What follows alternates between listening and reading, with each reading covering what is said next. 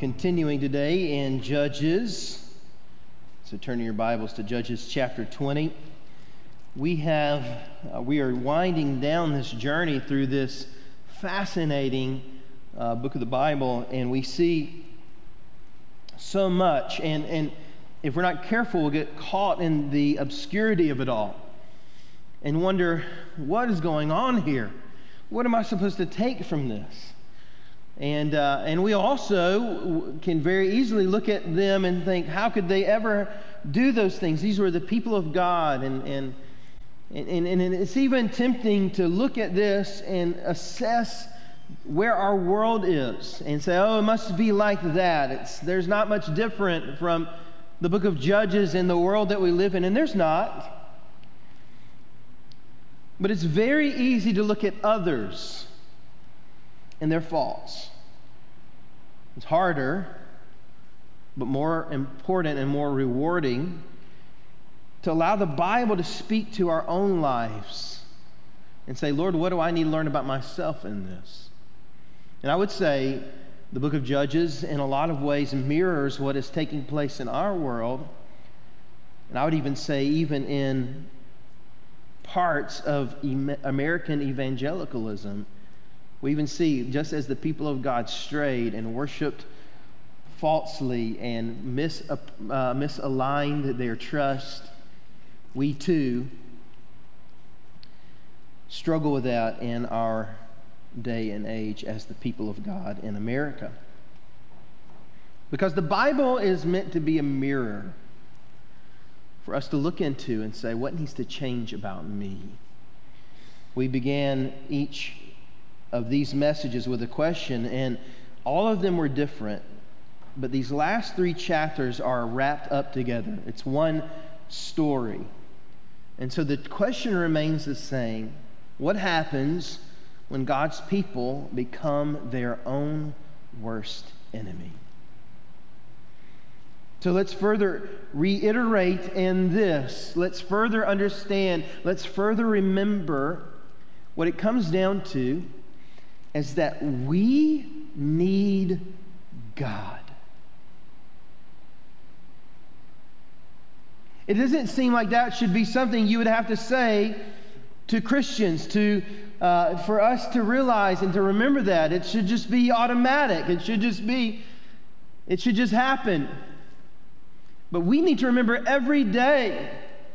Because remember, we talked about last week that the enemy has been lying to us from day one. As soon as Adam and Eve came to the tree of life, the enemy was there. The serpent, he lied to them. Hey, God just doesn't want you to eat this because God doesn't want you to know things that He knows. God doesn't want you to be like Him. And if you do, that's what you will be able to accomplish. You can be your own God. You can be self-sufficient. You can be all you need in your life. That's a lie from the enemy. It's the lie that he's been telling all along, and it's a lie that if we are not careful, if we do not force ourselves to remember, if we do not humble ourselves and say, God, I need you day in and day out, then we are tempted to listen to the same lie and to believe it in our own lives. We must remind ourselves every day, I need Jesus. I need Him to change me. I need Him to rearrange my life. I need Him to infiltrate the depths of my heart and renew it. I need God to change me from the inside out. And I need Jesus to redeem me day in and day out. You see, Jesus is not meant to be just one thing that when you're young and a child in a VBS or whatever, you believe and you've got it settled and you're going to heaven now and everything's good. That's not what this is meant to be. Jesus is meant to be Lord and Savior of our lives. Day in and day out, dependence upon Him. Day in and day out, abiding with Him. Day in and day out, being dependent upon Him. And that's what we see in these chapters, these obscure stories, these atrocities that the people of God were committing. That's what we see, is that we need Jesus. So let's look at this passage. Let's see what is here. And let me remind you as we get into it, we left off this story with everyone forging their own paths. Remember, no one is named by name. They're all anonymous. Just the anonymous Levite, the anonymous secondary wife, the anonymous father-in-law. And these groups of people came in, but they were all anonymous because they're meant to represent the entirety of the people of God. They were to say any Levite would have lived this way. Any concubine would have lived this way. Any father-in-law would have lived this way. Any woman would have lived this way. Any priest would have lived this way. It was meant to help us to see that everyone was forging their own path, living their own life, living their best life now, and doing whatever they wanted to for their own good and for what they thought was right in their own eyes and not what was right in God's eyes. And they ended up doing stupid stuff from their own best thinking. And my kids are there in here right now and say, oh, Dad said a bad word, but it was just dumb. They did dumb stuff. And stupid stuff spreads to others. And so everybody was doing dumb stuff. Everyone is consulting everyone except the one who is actually in control. They're like, what do you think we should do? What do you think we should do? Let's do this. I want to do that. I want to do this.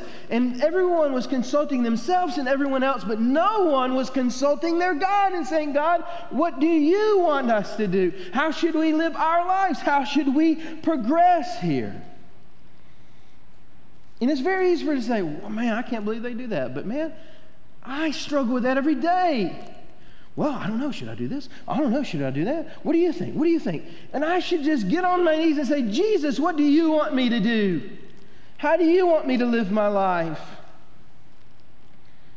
And so we see in these passages, I want to read the first 12 verses to you of chapter 20. And I want you to see just something crazy taking place here in Israel in the day of the judges. All the Israelites from Dan to Beersheba and from the land of Gilead came out. Now that phrase, Dan to Beersheba, was just a fancy way of saying what he already said, all the Israelites.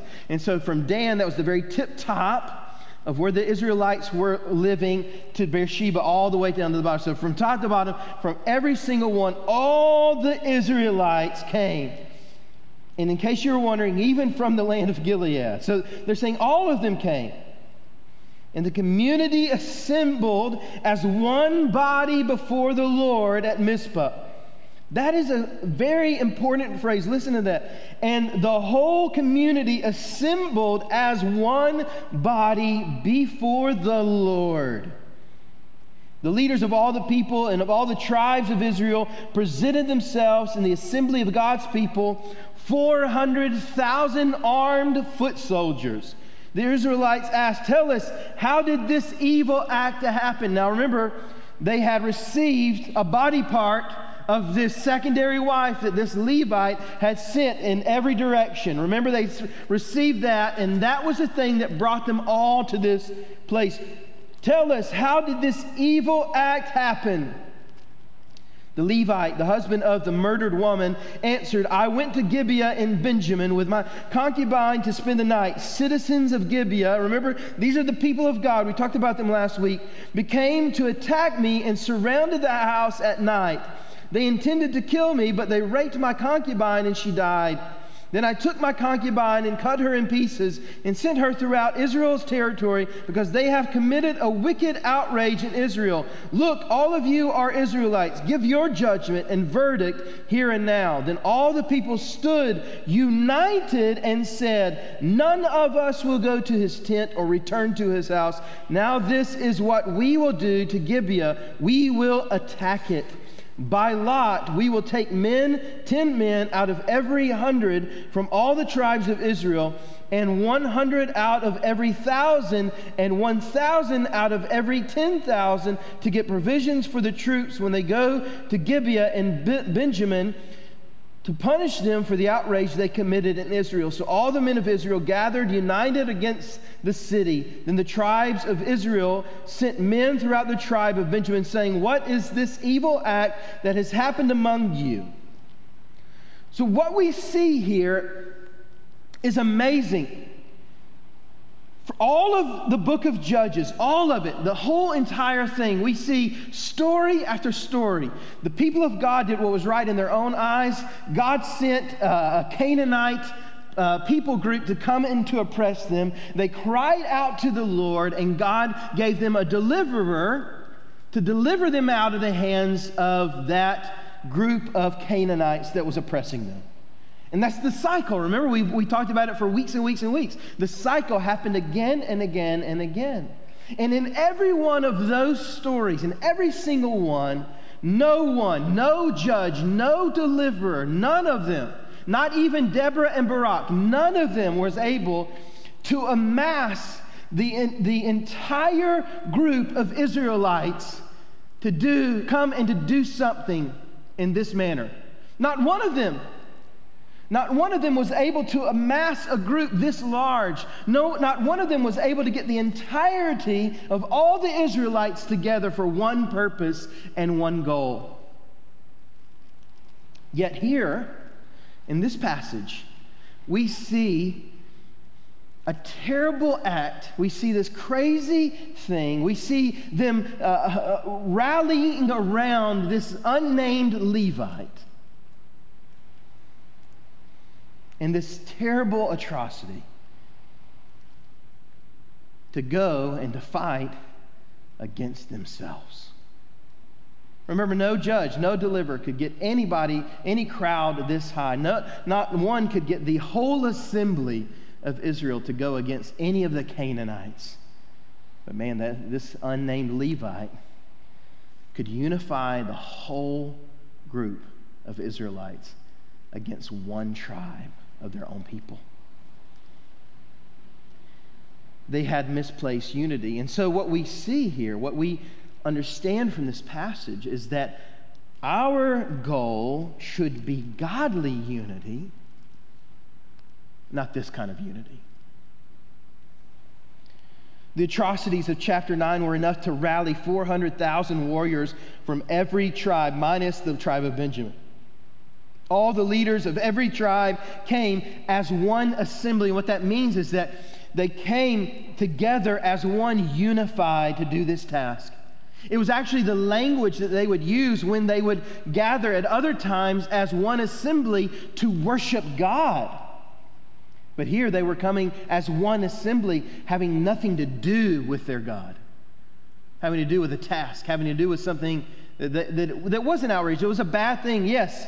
And we can get caught up in that and see that, oh, well, they're doing something good. They're coming against this situation. No, the problem is that they were so far gone. They came as one assembly, what would normally be for the worship of God. They came to do it to fight their own people, to fight God's people. They had misaligned unity. They had wrongly placed unity. And wrongly placed unity is still wrong. It's still wrong. They never got so on board with zeal for the Lord. They never got together in this way to worship God and to do that with zeal and passion and to do what God told them to begin with. They never got together and did this to eradicate the false gods of the Canaanites. They never did those things. Yet in this moment, they were unified against their own people. Think back to the Tower of Babel. There's a similar thing that took place there. These people unified together and built this tower, not to worship God. They built the tower so they could become like God. And God came and confused their languages so that they would do what he had called them to do to begin with, which was to be fruitful and multiply and to go out into all the world. And they were stuck in one place doing one thing. You see, wrongly placed unity is wrong. If we get more jazzed about thoughts and ideas and agendas, yet don't live our lives for Jesus, we're failing to see the point of our lives. We live in a day and age where because of because of social media and just how quickly you can know anything about anything, we feel like we have to take a side automatically. And I would say Jesus didn't come to take sides, Jesus came to take over. And so we need to be on Jesus' side no matter what we face. Now, I'm certainly not saying that we shouldn't be passionate about things that affect us in our day and age. What I'm saying is that what we are giving our whole entire lives to? Or are we saying, I'm a citizen of heaven first, I care about the land I live in and the day I live in, and I want to leave a legacy for my grandkids? Yes. But am I more concerned about living here than where I will one day live forever? And when we get jazzed about all that and we get behind all that and we forget to live our lives for Jesus, we have failed to do what Jesus has called us to do. We've had misplaced unity and we need godly unity. Can you imagine if the people of God in America particularly would get off of Facebook and get out of Twitter and quit fighting each other behind their keyboards, and they would get out together, link arm in arm, and go door to door? What could we do with that type of unity? Unity for Jesus, unity for the gospel. We can make all the difference in the world. If we get off our soapbox and get down on the streets and pound the pavement to share with the world that Jesus can save them, we'd be a lot better off. I don't know if you've been following any of this in Afghanistan. I read a story this week about a group of Christians that said, you know what, we're not just going to hide. We're not just going to go into hiding. We're going to go door to door and plead with our neighbors to trust Jesus with the time we have left. And guess what? In the midst of this great persecution that they're facing, the church is growing still. People are coming to faith in Jesus in the droves because the church there is unified for the gospel, for the glory of Jesus, and using the time they have left to plead with people to be saved by him. And guess what? Jesus is actually doing it. He's actually saving them. And I hope you can see the contrast. And I don't mean to be ugly, and I'm certainly not trying to call anybody out, because I get on my soapbox too. But if we quit worrying about all the stuff and go do something for Jesus, I think all the other stuff would eventually work itself out.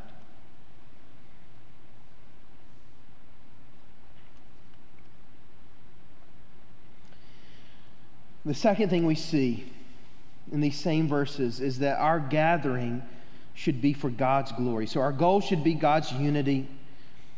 Our gathering should be for God's glory. These people assembled in a way that people of God would normally have gathered to worship him.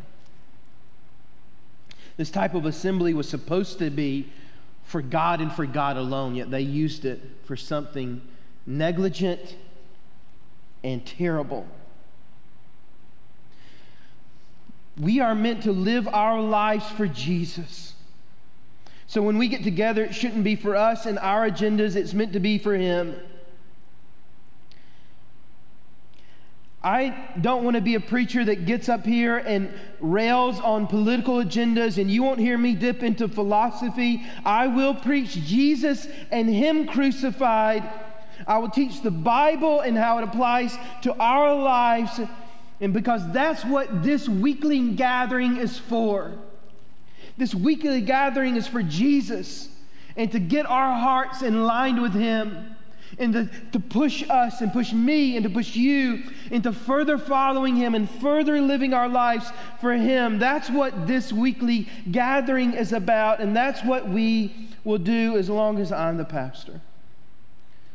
Our lives belong to our Savior because we were bought with a price by Him, and so we live our lives for Him. The third thing that we see, and we see this in remaining verses, and I'll kind of pull some out because there's a lot here. But we see, lastly, that our great aim should be God's reign. Our great aim in life should be God's reign. Now listen, in this passage, the people of God lived their lives devoid of God. They did what they wanted and expected God to bless it. And when they did that, and when they came up against the one group of Israelites, the Benjaminites, when the whole assembly, and they took 1 from every 10, 10 from every 1,000, or 1 from every 100, 10 from every 1,000, and 1,000 from every 10,000. They took all these people to go into battle against one tribe of Israel, just the Benjaminites. When they did that in their own strength and for their own glory, guess what? They lost. They lost. They failed. The Benjaminites ate their lunch, man. A few killed off the rest, killed off the others. It's fascinating, and I don't know why Samuel or whoever wrote this, I don't know why they talked about the left-handers, but he talked about these left-handers from the Israelites that they could shoot something on a dime, right? And they got obliterated. The best that they had to offer, the Benjaminites obliterated them. Not once, but twice. We see this in verses 13 through 16. Hand over the wicked men in Gibeah so we can put them to death and eradicate evil from Israel. But the Benjaminites would not listen to their fellow Israelites. So the Benjaminites went hard and fast into, nope, we love our people and we don't care what they did. Instead, the Benjaminites gathered together from their cities to Gibeah to go out and to fight against the Israelites. On that day, the Benjaminites mobilized 26,000 armed men from their cities, besides 700 fit young men rallied by the inhabitants of Gibeah. There were 700 fit young men who were left-handed among all those troops. All could sling a stone at a hair and not miss. And the Israelites, apart from Benjamin, mobilized 400,000 armed men, everyone an experienced warrior, and they set out and went to Bethel and inquired of God. And we see in verses 17 and 18, they asked who should go first, and they said Judah. And what we see is that they were obliterated. They went up. The Benjaminites came out, verse 21, the Benjaminites came out of Gibeah and slaughtered 22,000 men of Israel on the field that day. And it happens again. They lost embarrassingly when they went in their own strength. But later in verse 26, we see the whole Israelite army went to Bethel, where they wept and sat before the Lord. They fasted that day until evening and offered burnt offerings and fellowship offerings to the Lord. Then the Israelites inquired of the Lord. In those days, the ark of the covenant of God was there, and Phinehas, son of Eleazar, son of Aaron, was serving before it. And the Israelites asked, should we again fight against our brothers, the Benjaminites, or should we stop? And the Lord answered, fight, because I will hand them over to you tomorrow. What we see is that God gives them the victory once they finally get their lives in order. Once they humble themselves before God, God is with them. So what we see is that we need to call on God every day, asking Him to be with us. Asking Him to fight our battles. Asking Him to walk beside us in everything. When we come to God humbly, He is there. And this should be the aim of our lives. Not our glory, not our battles, not our fights, not our victories, but God's. So how do we, as the people of God, not make the same mistakes that the Israelites did?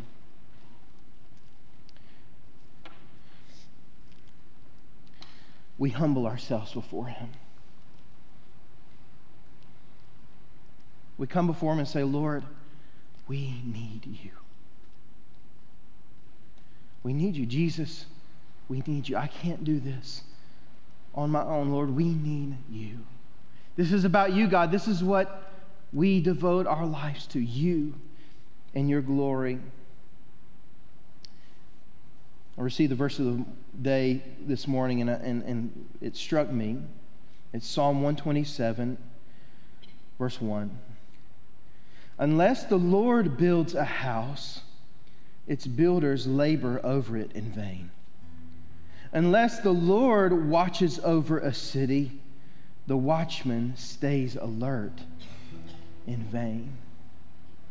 You see, we have a job to do. We have a job to do. This is not like we just come and by osmosis God lives His life through us. That's not what this is.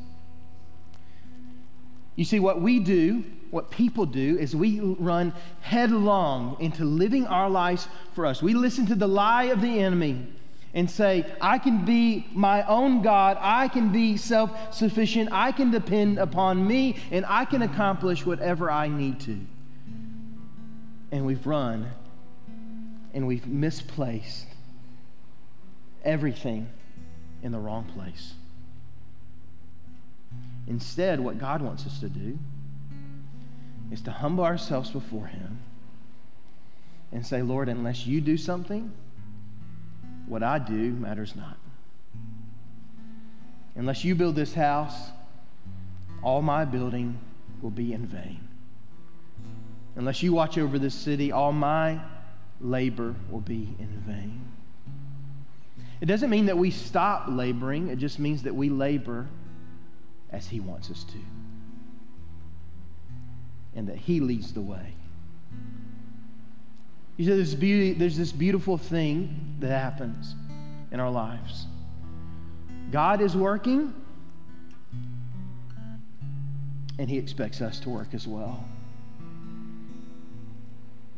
Theologians would call it God's sovereignty, God's control, God's always working, and they would also say man has his responsibility as well. And in some way, when that is aligned, it's not in vain.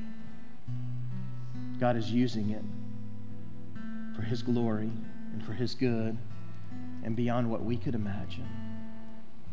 And so today, Jesus wants to work in you. And He wants you to humble yourself before Him and say, Lord, help me no longer to work for my own good, but help me to work for Yours. Bow your heads and let's pray for a moment. Lord, we need You. I need You, God. Every day I need You.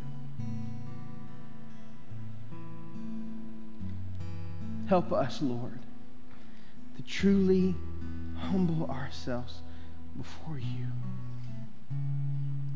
so that You can work, so that You can move, so that You can live through us and in us and with us.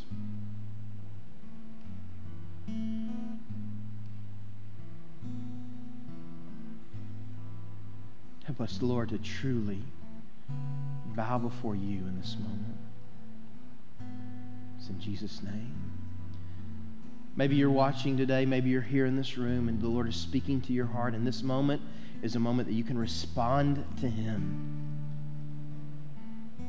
It's a moment that you can respond to Him, whether you're watching online in your living room or wherever you may be, or in this room. And we often talk about this altar, this stage, these stairs as a possibility for a place that you can come and humble yourself before the Lord. And I would say this is a place that you can do that, and this is a thing that may require you to put aside whatever concerns you have and to say, Lord, I'm drawing a line today and I'm saying I am living my life for you. Not forging my own path, but living my life and walking in the path you've trudged already for me. Yeah, that can happen in your seat. It certainly can happen there. But maybe the Lord is saying, take a step.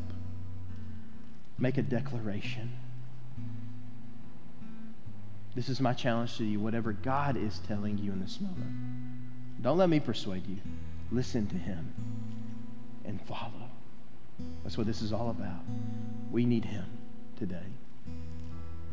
We need Him. As we stand, we're going to sing. And as we sing, God is going to work in our hearts and lives. And I trust that, and I know you do as well. Let's sing to Him now.